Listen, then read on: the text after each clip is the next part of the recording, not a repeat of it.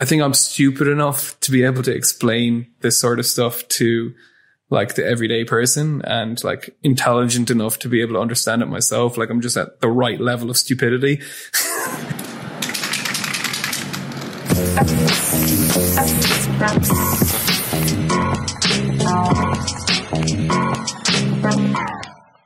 Hello and welcome to Creator, the influence marketing podcast with digital voices. I'm Jenny, ready to make people feel awkward all the time. And it's just a perpetual state for you, making me feel awkward. Not you, people in general. And I'm here today with Brian McManus, creator of YouTube channel Real Engineering. Do you want to introduce yourself?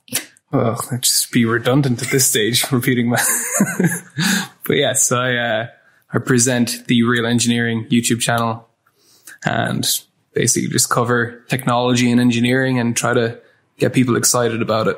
So how did you go from growing up and wanting to be, I assume you wanted to be an engineer when you were young? No.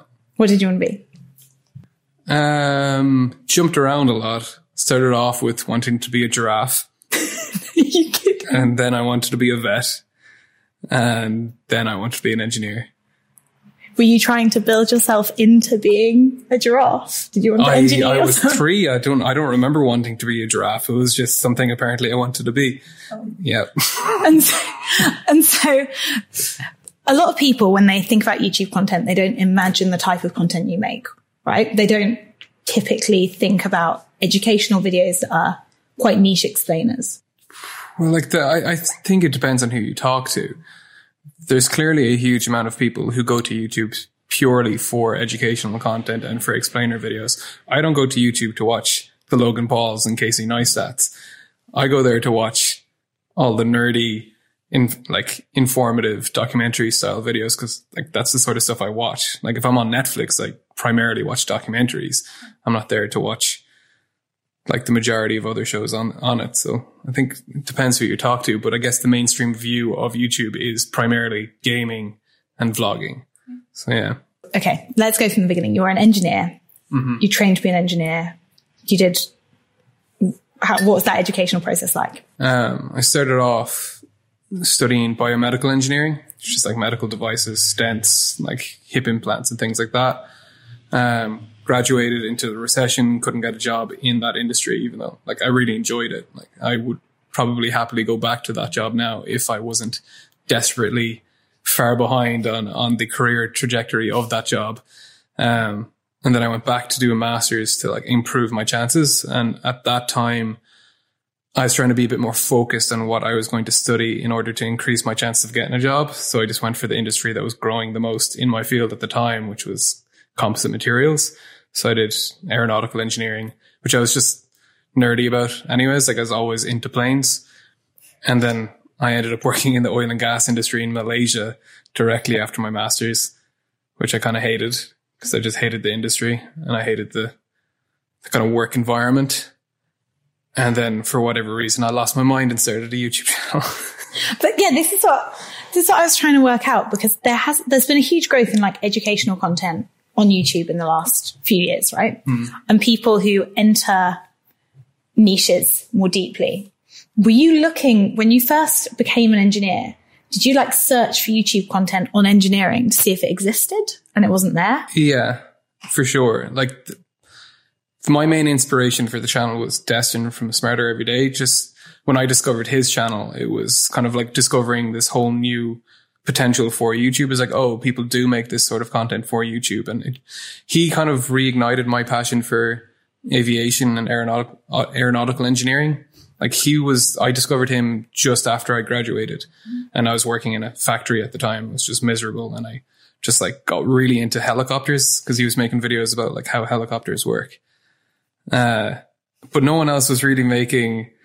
Why are you laughing, giggling? I like Destin. He's a nice person. He's a good guy. He's a nice guy. But no one else was making really highly detailed, specifically about engineering stuff. Like Destin kind of veers in between engineering and other things. But I wanted specifically like high level detail on engineering and kind of the stories behind it. And that's partially of where the name Real Engineering came from, which I kind of hate now, but like I'm stuck with it. It was mostly inspired by a lot of the people who were branded as engineering at the time. There's like Facebook groups like Interesting Engineering and Wonderful Engineering, and none of it was engineering. And I felt like engineers were being really misrepresented in the media of what they actually do. And like most of these pages were just meme channels of like, oh, like I'm not good at spelling, but I'm good at math. And it just annoyed the shit out of me. It's like this, we need better. We need to market engineering as a career better. And like it just morphed into the YouTube channel after a while. So I'm trying to work out when you decided to move out of kind of your comfort zone, which probably isn't making videos. And when did you decide to like make your own video and be like, I'm going to make an engineering video for YouTube? What point was that in your life? It was probably around the same time. Like I've a channel called Fisrucht, which is Irish word for curiosity, where my first video that I ever made on engineering, it's like Stress and Strain 101. And I think that was like 2011. So what was your life like at that point? I was working in a factory and no, actually I was unemployed when I made that. I wasn't working in the factory yet, but I was just I was already making gaming videos on YouTube at the time, which that channel is not going to be revealed to anyone. And I was just interested in the kind of YouTube space in general. I just found it fascinating. Like David Attenborough was always my like hero growing up. And like, if I was being honest, what I wanted to do when I was growing up was be David Attenborough. Like I remember saying that to my mom when I was like 4 or 5. It's like, David Attenborough, like how do I get to do that? And it's like, it's not going to happen. That's unrealistic. There's no the unicorn. Yeah. But YouTube didn't exist at the time, so she couldn't have predicted that this career could have become a thing. Was gaming kind of a hobby on the side, or like how? I'm just trying to work out. That was mostly just me trying to fill my time when I was unemployed. I was just like, what can I do? And I was really into video games back then. I was spending a stupid amount of time. I don't do it so much anymore. But it was more just kind of testing out the waters of how YouTube worked. Like I even made montage videos of Conor McGregor's fights before he went into the UFC. And that was when I discovered you could make money on YouTube, because when he got into the UFC, that video blew up and I made like €100. And I remember going into the pub and buying like Guinness for a load of my friends, like, hey, YouTube money. I thought it was brilliant. €100 the moment your life changed. Yeah. Okay, so Real Engineering as a channel has gone from like 0 to 1.7 million subscribers in what, like 3 years? 3 years, yeah. 3 years. So it feels like your style was very consistent from the beginning. You kind of set out to be a professional YouTube creator from the beginning. Like how did that come about? Did you always see it as you knew the brand you wanted and you knew what content you wanted to make? I obviously didn't know every single facet of what the business would be when I started. It's been a huge amount of a learning curve, but I made a lot of videos before I put up my first video. And like, I knew this in my mind was always a business venture. This was always, I'm going to put my all into this and eventually I'm going to quit my job and do this. And then the way things happened at the time in my life, I just kind of, instead of gradually ramping into it, I just dropped everything. It's like, no, this is everything. I'm going to put everything into this. And I quit my job at 0 subscribers and then just went full into it. And then I was like, I knew that would force me to work on it because like my attention, I have very poor attention and kind of get distracted easily. And my motivation is not consistent at all. But I knew if I had this like burning fire pit of unemployment under me, I would work on the channel and just keep producing stuff until it became a thing. And I fully expected to go back into a normal job. Like this was just, I'm going to take a chance on myself for 6 months and see where it goes. And then weirdly, like I replaced my income within that 6 months. It's really funny because when I was working at YouTube, so I worked with 500 channels, about like how to grow organically when I was a partner manager, and most of them, there was this big debate where like they'd get to about 100,000 subscribers and there'd be this debate or like, do we go full time now? I don't think I ever met anybody who was like, I'm going to throw myself in the deep end into like a pit of fire and from 0 subscribers become a full-time YouTuber. Well, it's an incredibly stupid thing to do. I wouldn't recommend it to anyone. Like the chances are so slim that you're going to make it as a YouTube creator. Like there's so much chance involved, but for whatever reason, I think I had a very valuable niche that no one was really attacking at the time. Like there's loads of physics. This was the thing that really perplexed me. There's physics channels, there's chemistry channels, there's biology channels, there's all sorts of channels focused around science, but none were focusing on the most applicable of them all with engineering. Like it's so easy to make people interested in science by like just framing it around like a fast car. Like you get people who aren't even interested in engineering clicking on my videos and then getting really disappointed. It's like, what's this goddamn nerd talking about maths for? Get those comments all the time, but that's how I feel about you. Yeah.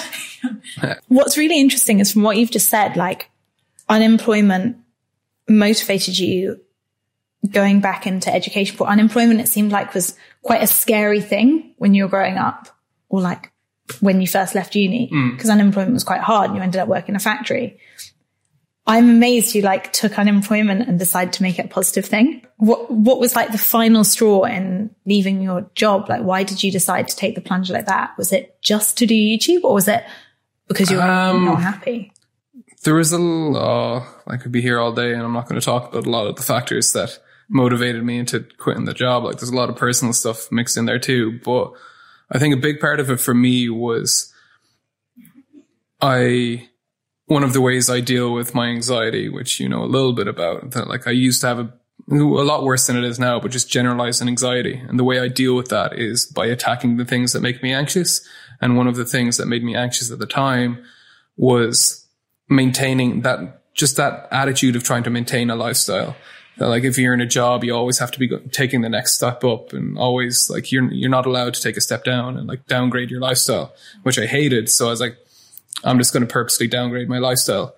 And it was weird because I remember the day I left the job, I didn't even leave it. I had a 6-month notice period. So I got fired after 3 months of that notice period. So I got 3 months free pay. It was great. Stupid boss. I hope he's watching this. Stupid. Very nice to everyone at Digital Voices. Not at Real Engineering. He was not a nice person. But he took my car keys that day, and I remember that. I didn't care about the job, but taking because I had a company car, and I remember him taking the keys, and that just felt like my freedom was being taken, especially I was in Kuala Lumpur at the time. You need a car in that city. It's just stressful without a car. And then I had to move apartment into like a weird apartment with some weird guy that came knocking on my door at like 3 a.m. one of the nights and shouting at me because I had the girl in the house who was the girl I was dating for 6 months at that point. So it wasn't like some random girl. And I was like, it was definitely a downgrade. And then I moved home to Ireland when I ran out of money and lived with my dad for 6 months.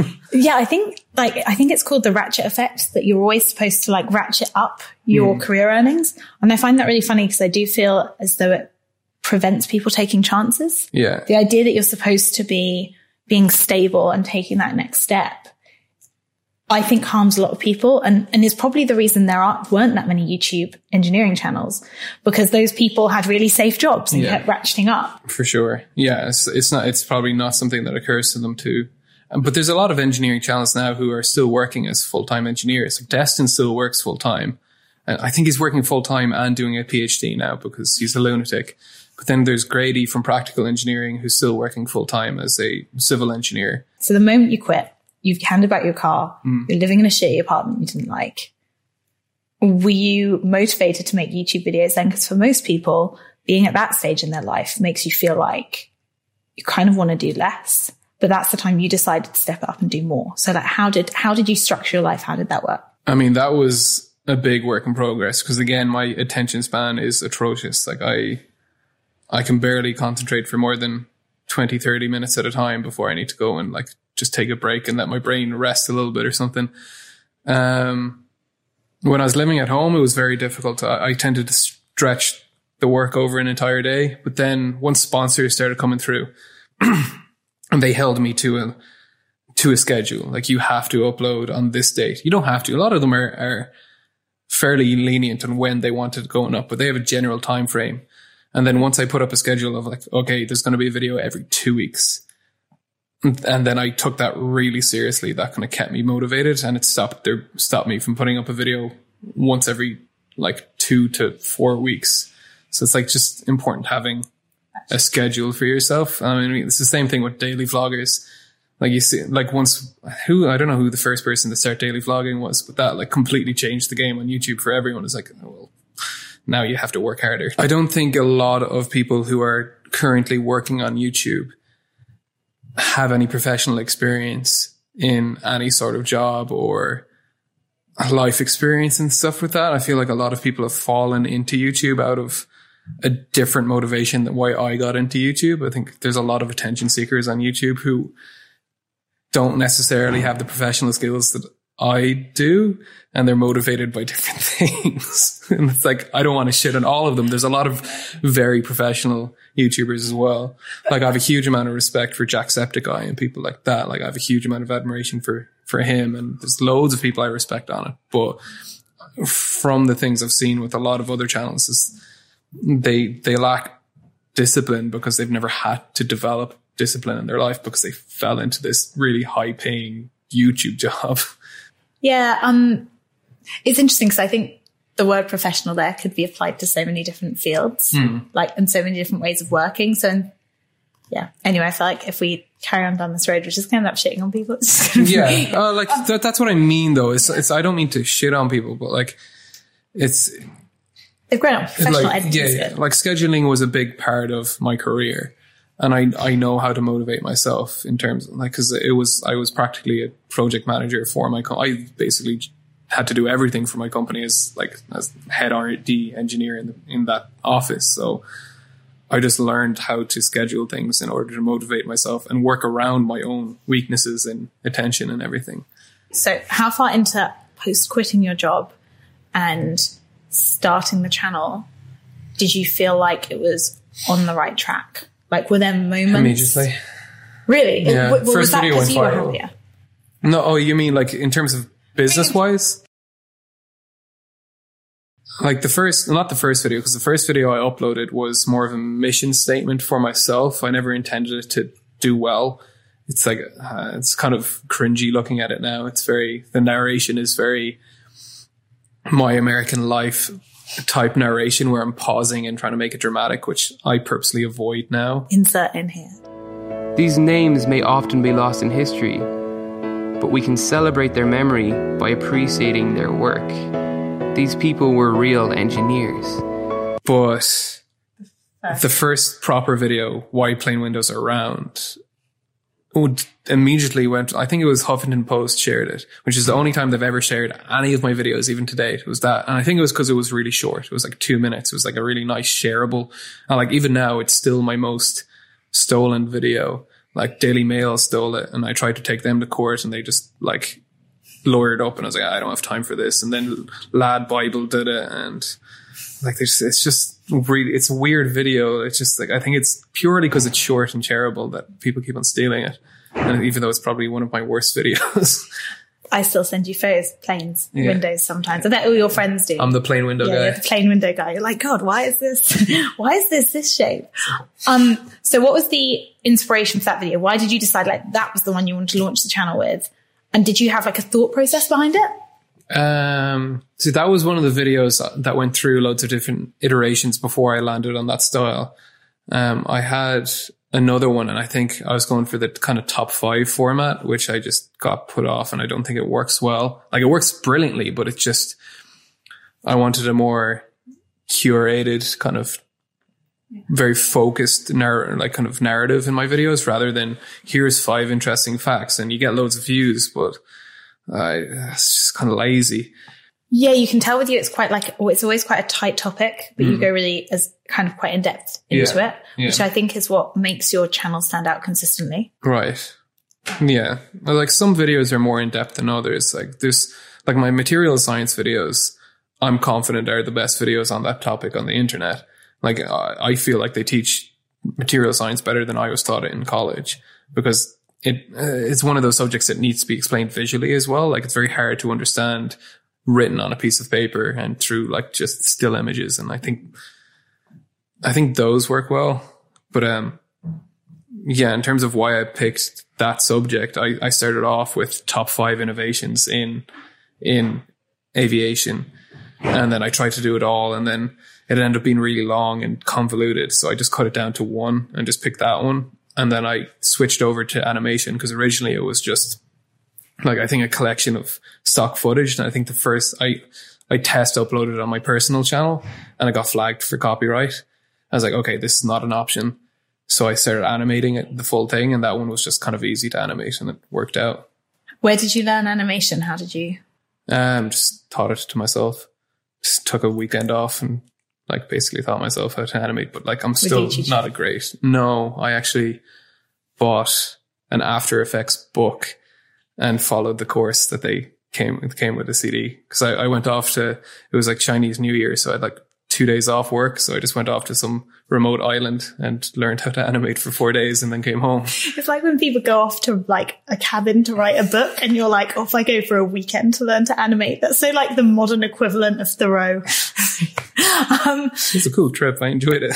So that video did really well. How well did it do? When we're talking about like went viral, how quickly did it get like 1 million views? I don't think it got 1 million views particularly quickly. I think I got like 100,000 views. I remember going to sleep and it probably had like 5,000 views, and then waking up and it had maybe 100,000, and I like lost my mind. But oddly, that didn't actually bring any subscribers in, because it was like like you need multiple videos on your channel. You can't just have one viral hit and everyone subscribes to you, because they just think it's like your one thing. They don't realize that it's a continuation of other things. I think people generally watch like 2 to 3 videos of yours before they like decide to subscribe. Yeah, I completely agree. Like if you go to a channel and it has one viral video, you don't trust the consistency. Whereas I think even with your like your branding and your thumbnails, you like immediately, as soon as you go to the channel now, there's so much content, you trust it's going to be consistent. Right. And I think you've done that quite purposefully. I get the sense you have. Like, yeah. I mean, the branding was important to me from day one, and I'm glad that I still have the same. The logo has changed a bit to something more professional looking, but like I'm glad we stuck with that. How and why? How did you come up with it? I can't remember. It is just a gear tooth, and I just put in the gear tooth as an A. It's not exactly revolutionary, but like I do like the logo now. I think it's kind of abstract and people don't quite know what it is, which is weird because I have it rotating into frame at the start of every video with gears traced around it, and people still ask me what it is. But yeah, there's nothing really that fancy about it. I just thought it was a cool shape that kind of like exemplified what engineering is. Like it's just a mathematical shape. Yeah, that with the blueprint. Yeah. But the blueprint was just an easy thing to animate because I don't have to worry about colors. Because it's just white and I could trace things. Like it was just a super easy animation style. And that was until I realized how much work goes into animating that style, because the transparency between the layers causes all sorts of issues. And then having to I just kept on getting more and more detailed. I remember with the Blitzkrieg video, I think I spent like 3 days just drawing tanks. Like I was just tracing pictures of tanks, and it took forever. Did you ever think you'd be an artist? You know? No, and I don't animate anymore. Thank God. I don't waste my time with it. I only write now. So that first video did really well. How quickly did you start to replace your income? I think it was about when I moved home to Ireland. I'd like just ran out of, well, I hadn't run out completely. There was some money that I refused to take out that was in kind of savings. I was like, no, that's like lifelong savings that I want to keep. But I moved home, and I think I got the Vlogbrothers sponsorship. They give like grants out to educational YouTubers. And that was like a big help, because I was like, it's more motivation more than anything. It was like cool that Hank Green had reached out and kind of given me this sponsorship.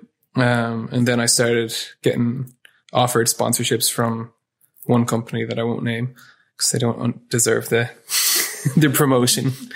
Damn. Oh, they were bullies. Burn. Like Brian McManus from Real Engineering. But that was, I can't remember I did like my first few sponsorships, and the sponsors were fine. It was just the sponsorship agency I didn't like. They'd called me up and started saying that I owed them all this work because one of my videos hadn't reached the view target, which is just not how the industry is supposed to work. No, we purposely don't tell even creators the view target for an entire campaign because that puts pressure on them that it should be the agency's job to get that right. It shouldn't be the creator's job. Like, you know me as well. And like, I got really thick at them because all my other videos had like doubled or tripled the view target. And then this guy with his business partner calls me and starts telling me like, I have to do this, that I owe them this. And I just like, you don't have a contract. I don't owe you shit. Fuck off. Brian's great to work with, in case anyone was wondering. But like, you are. Who I work with now, I'm really good friends with, and they have really good morals, and like they're very clearly focused on helping smaller creators grow rather than taking advantage of them. Whereas I think the other crowd were more focused on kind of giving their higher up talent good deals and kind of screwing over the smaller person. Which is kind of like the normal agency model on YouTube, but that's what it had been traditionally. Yeah. Okay, so what were the moments that you were like, oh my God, this is a real thing. I'm not going to have to go back to having a real job. Or did you have like pinch me moments? It was the sponsorship thing. So it was when I started, So it's not even like millions of views. When videos got millions of views. I mean, no, of course I do care about, like, it's nice to see my videos do well, and I still get happy if a video isn't doing well now, I get upset. And if it's doing well, I get happy, but I try to disengage from that as much as possible. So that's a story I tell myself. I clearly do care about it. But it was definitely when, like, I started replacing my income, because that was my ultimate goal, was always to have freedom to do what I want to do. And it just happens that creating videos about the nerdy engineering things is what I want to do, but I can't do that forever if I'm not making money. So like making money off it was the end goal. So how quickly did you replace your income? I think it was 6-7 months. Do you think you're going to do it forever now? You said like before you thought you'd go back to a traditional job. Like, do you feel like I couldn't go back to a traditional job even if I wanted to now. You're too stubborn. Well, no, I'm not qualified anymore. I'm too far behind. It's like you get pigeonholed in engineering and you become really specialized very quickly. So like I'm nearly 30 now and I haven't worked in engineering in 3 years. It would be really hard to get a job as an engineer again. Unless you got hired as like a storyteller for an engineering company. Oh yeah. No, and I see that happening. Like everyone's moving over to video now as well. You see nearly every major media company has started making video on YouTube now, like Business Insider and Huffington Post, and all of them are making video explainers now, and none of them are very good at it. Like, yeah, I agree. And it's like they're trying to, they're often creators can speak to that audience better anyway. Yeah. So it's like they need to find the right advocate or ambassadors to do that for them. Well, like I feel like if they were smart about it, they would rebrand and they wouldn't be uploading under their business name, because I mean, Vox has done a very good job of it. And like Vox is a big corporation, but I think they hit the right balance between them being self-aware that they're a big corporation, but also having individual hosts that people can connect with. And that's important. It's funny that you say that and you don't put yourself in your videos. They don't really either. They have Johnny Harris for Borders. But that's more of vloggy type, like that fits the content. He's traveling like that. And he's explaining. Yeah, like that there's a purpose for him being in that video. What I don't like is when it's just, I'm explaining something and it's just me in front of a green screen. Like, what's the point of it? You're not adding anything to the explanation. It's just your face. And I think a face is more likely to put someone off the content rather than attract them to it. And people have told me so many times that like, oh, you need to appear on camera. It's like, I'm not into all that vain shit. And like, I like just being behind and let the technology and what I'm teaching take center focus. And I think that's one of the things people like about your channel, actually. I think they find it quite comforting. They know what they're tuning in for. And they also like, it's not part of your consistent format. I think they quite like that you're not vain about it. Yeah. Well, like my audience is predominantly male as well. So like, I'm pretty sure most of them have no interest in seeing my face. I'm sure there's statistically a large number of them that would. Okay. Telling your family, trying to convince your family who you'd done a very traditional job. You'd got very traditionally qualified and now you're a YouTuber. Has it been interesting telling that story, that transitional? To my family. To your family or to friends? I mean, when I remember the day I went in and told my Gaelic football team, who were basically my family at the time because I was so far away from home, that I'd quit my job, they all gave out to me. Because they're all older guys, mostly. They all have families and were further down that career trajectory that I was heading down. I was like, why are you giving this up? This is a really solid job. I was like, don't worry about me. I'll do fine. And they, like, none of them believed me I'd be fine. And I remember I went back last year to Malaysia and I, like, told them, like that I had succeeded and I was employing people now. And they're like, what? This does not compute. How does it work now? How many people do you employ? And so you said you just write. How does that work? That's been a kind of work in progress. So I kind of tried to figure out what the most efficient way of running a YouTube channel is with just lead time. And a lot of my thinking recently has been based on that Ford Model T video. I was just trying to take inspiration from mass manufacturing and like how to streamline the manufacturing process, which is basically his method was to reduce cycle time. So like the shortest, like if one person is screwing a screw, but there's 100,000 people, the time to create a car is one person screwing in that screw. So I tried to just minimize what I'm doing, which is writing the script. That's my bottleneck, is script writing. But I can hire an animator who's a better animator than me. And I can hire an editor who's a better editor than me. So that's the flow now. Like I write a script, pass it off to animator. They make the animations, they pass it off to the editor. And then that's the final video product. And I feel like that's a really nice streamlined way. So that's 3 or 4? That's 3 main people, but I have other smaller roles like audio engineer and Simon, who makes my thumbnails. Graham, I always pronounce the name wrong. It's Americans. Graham, who does my audio, and I have a few other, like through sponsorships and stuff like that. I have other people who help out with the sponsorships. And who am I forgetting? No, that's it. Like animator Mike, editor Stephanie. But now we're looking at expanding that model and creating new channels. So bringing in I feel like I've hit a nice balance there with just the optimization. So we can create a new channel and kind of gradually build it up to a 3-person team and then do that again with other channels. The channel? Yeah. Well, like it depends. We'll see how that goes. I'm happy to host, but like I want to enable other people to kind of create what they want to create too. So now you've got a channel where people didn't imagine you could have this career. Mm. What motivates you to keep going? What's the big thing you're working towards? I don't think that far ahead. You just enjoy it every day? I'm just like, I get nerdy about the next video and then I get excited about writing that script, and then that video is out and I can move on to the next thing. I think like ultimately I want to move towards not having to work. Like that has always been my go-to thing, that I want to have the option to retire when I'm young, but I never will. Like I don't want that looming fire pit underneath me for anything. Like if I want to go and start something new, I want to be able to do that without having to worry about that fire pit anymore, even though it motivates me, but I want to move past that motivation. You posted something once, it's really personal, it's kind of weird, but you were like, do something you love and you'll never work a day in your life. And it's like, actually you'll work kind of all of the time. Yeah. I completely get that. And I can see it with you because I think you're happy.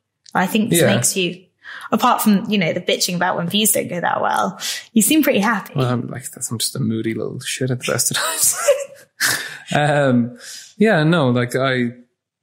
This is what I feel I'm supposed to be doing. Like, I feel like this works to both my strengths and weaknesses for this job. Like, I feel like I think I'm stupid enough to be able to explain this sort of stuff to like the everyday person, and like intelligent enough to be able to understand it myself. Like I'm just at the right level of stupidity. Just the right level, the Goldilocks level of stupidity. level of stupidity, yeah. And I'm dyslexic, so I can't really understand when something is just like explained to me in words. I find it difficult. So that lends itself towards explaining things visually.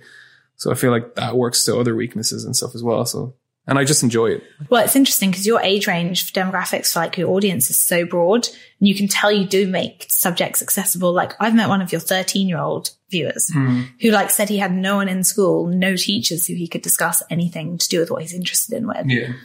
But he can watch your stuff and he can understand concepts. And I think like you make something very accessible, and that's quite an empowering thing for viewers, I think. Yeah. Yeah, it would be interested to talk to younger people because I haven't got that opportunity. I'll introduce you. He's called Jabril. He's great. It's really cool. He has a furnace in his garden and he makes like knives with axe steel.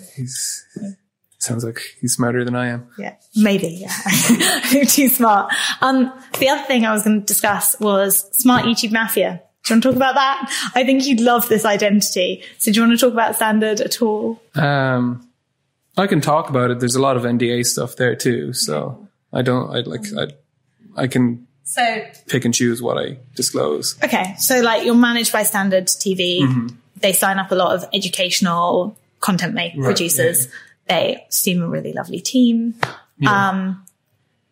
And then the Smart YouTube Mafia thing happened. Do you want to talk about that a little bit?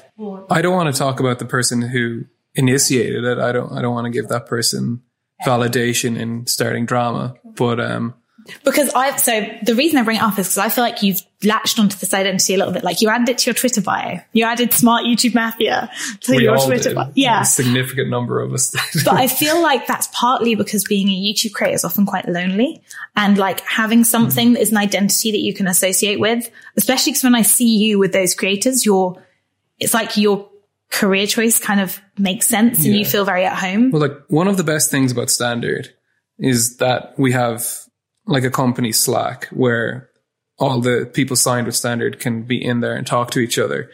And when you're working from an office alone all day, that's like a really nice thing to have, that you can just jump in, and whether it's just ranting about something that happened on YouTube or something, and people understand. And like then we just hang out with like outside of like work scenarios too. Like we go to VidCon things together, and like I travel with Sam and Joseph from like Wendover and Real Life Lore fairly frequently. It's kind of just like weird how much we travel together. I was showing people from the RAF like a photo of Sam and Real Life Lore, and I was like, these are two of the people who make the most popular aviation content out there. And they were looking at them like, are you kidding? Like those guys. And I'm like, yeah, you don't see their faces, but these are the people making that content. And I think even like the aviation industry is like alienated from who the people are who are shaping public opinions on it. Sam just like makes good content. So does Joseph. Joseph doesn't make aviation stuff. Occasionally he does. Yeah. Educational content. It's just about passion. Like it doesn't matter what you look like. If you have a passion for something, people will listen to you. It's not about what you look like, but I think it's the fact they're not in the videos, so people don't know who to associate with. Right. Like similarly, you probably don't get stopped on the street because people recognize your voice. No, I hate that. That'd be the worst. I have at the ThinkerCon event, I remember being really weirded out by, I was like just talking to an individual person and people were walking by and like putting their ear closer so they could hear my accent and figure out who I was. And then once one person figured out who I was, like the news spread through the room, because like my demographic was in that room, and then like queues started forming, and that was really nice. And that's in any other scenario I would have hated that, but in that scenario, all those people were like my people. They're all like nerdy engineering fans, and I could we just talked about random things for like half an hour, and then we just it's cool. But if that was happening in the street, like it's happened to me in Galway once. I was wearing my, like, the t-shirt because it was actually at a rugby thing, because it was like, we needed to wear blue, and it was like the only blue thing I had.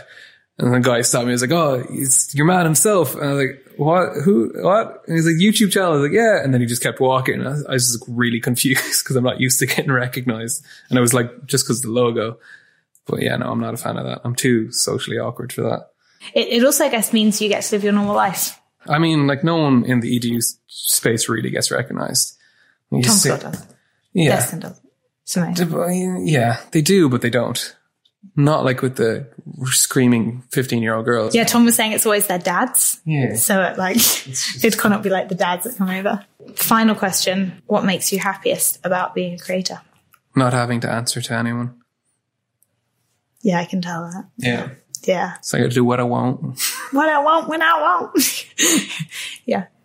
It's great being on the agency side of that. Working with you, you're actually quite like organised. You're not as difficult as you think you are. Yeah, no, I'm pretty reasonable, but I can be stubborn. Yeah. Right. Well, thank you very much. I've got to do quick fire questions really quick.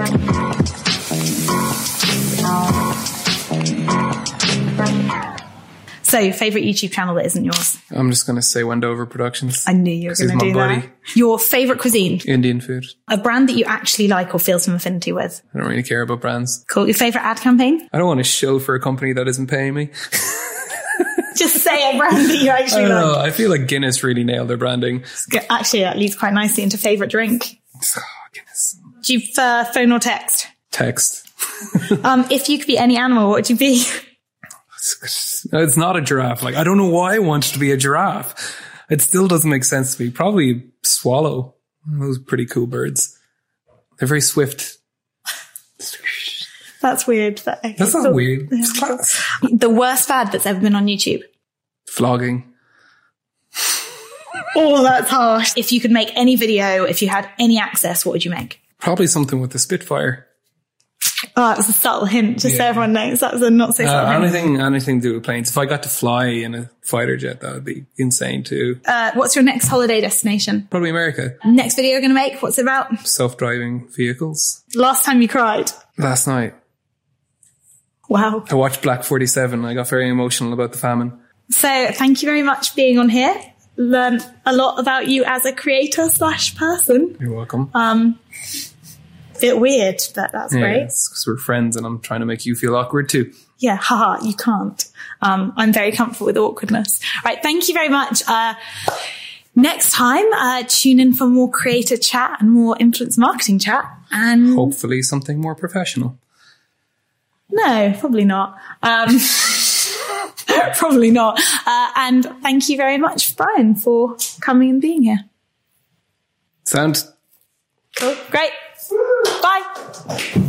You did a great job. I was taking piss out of her.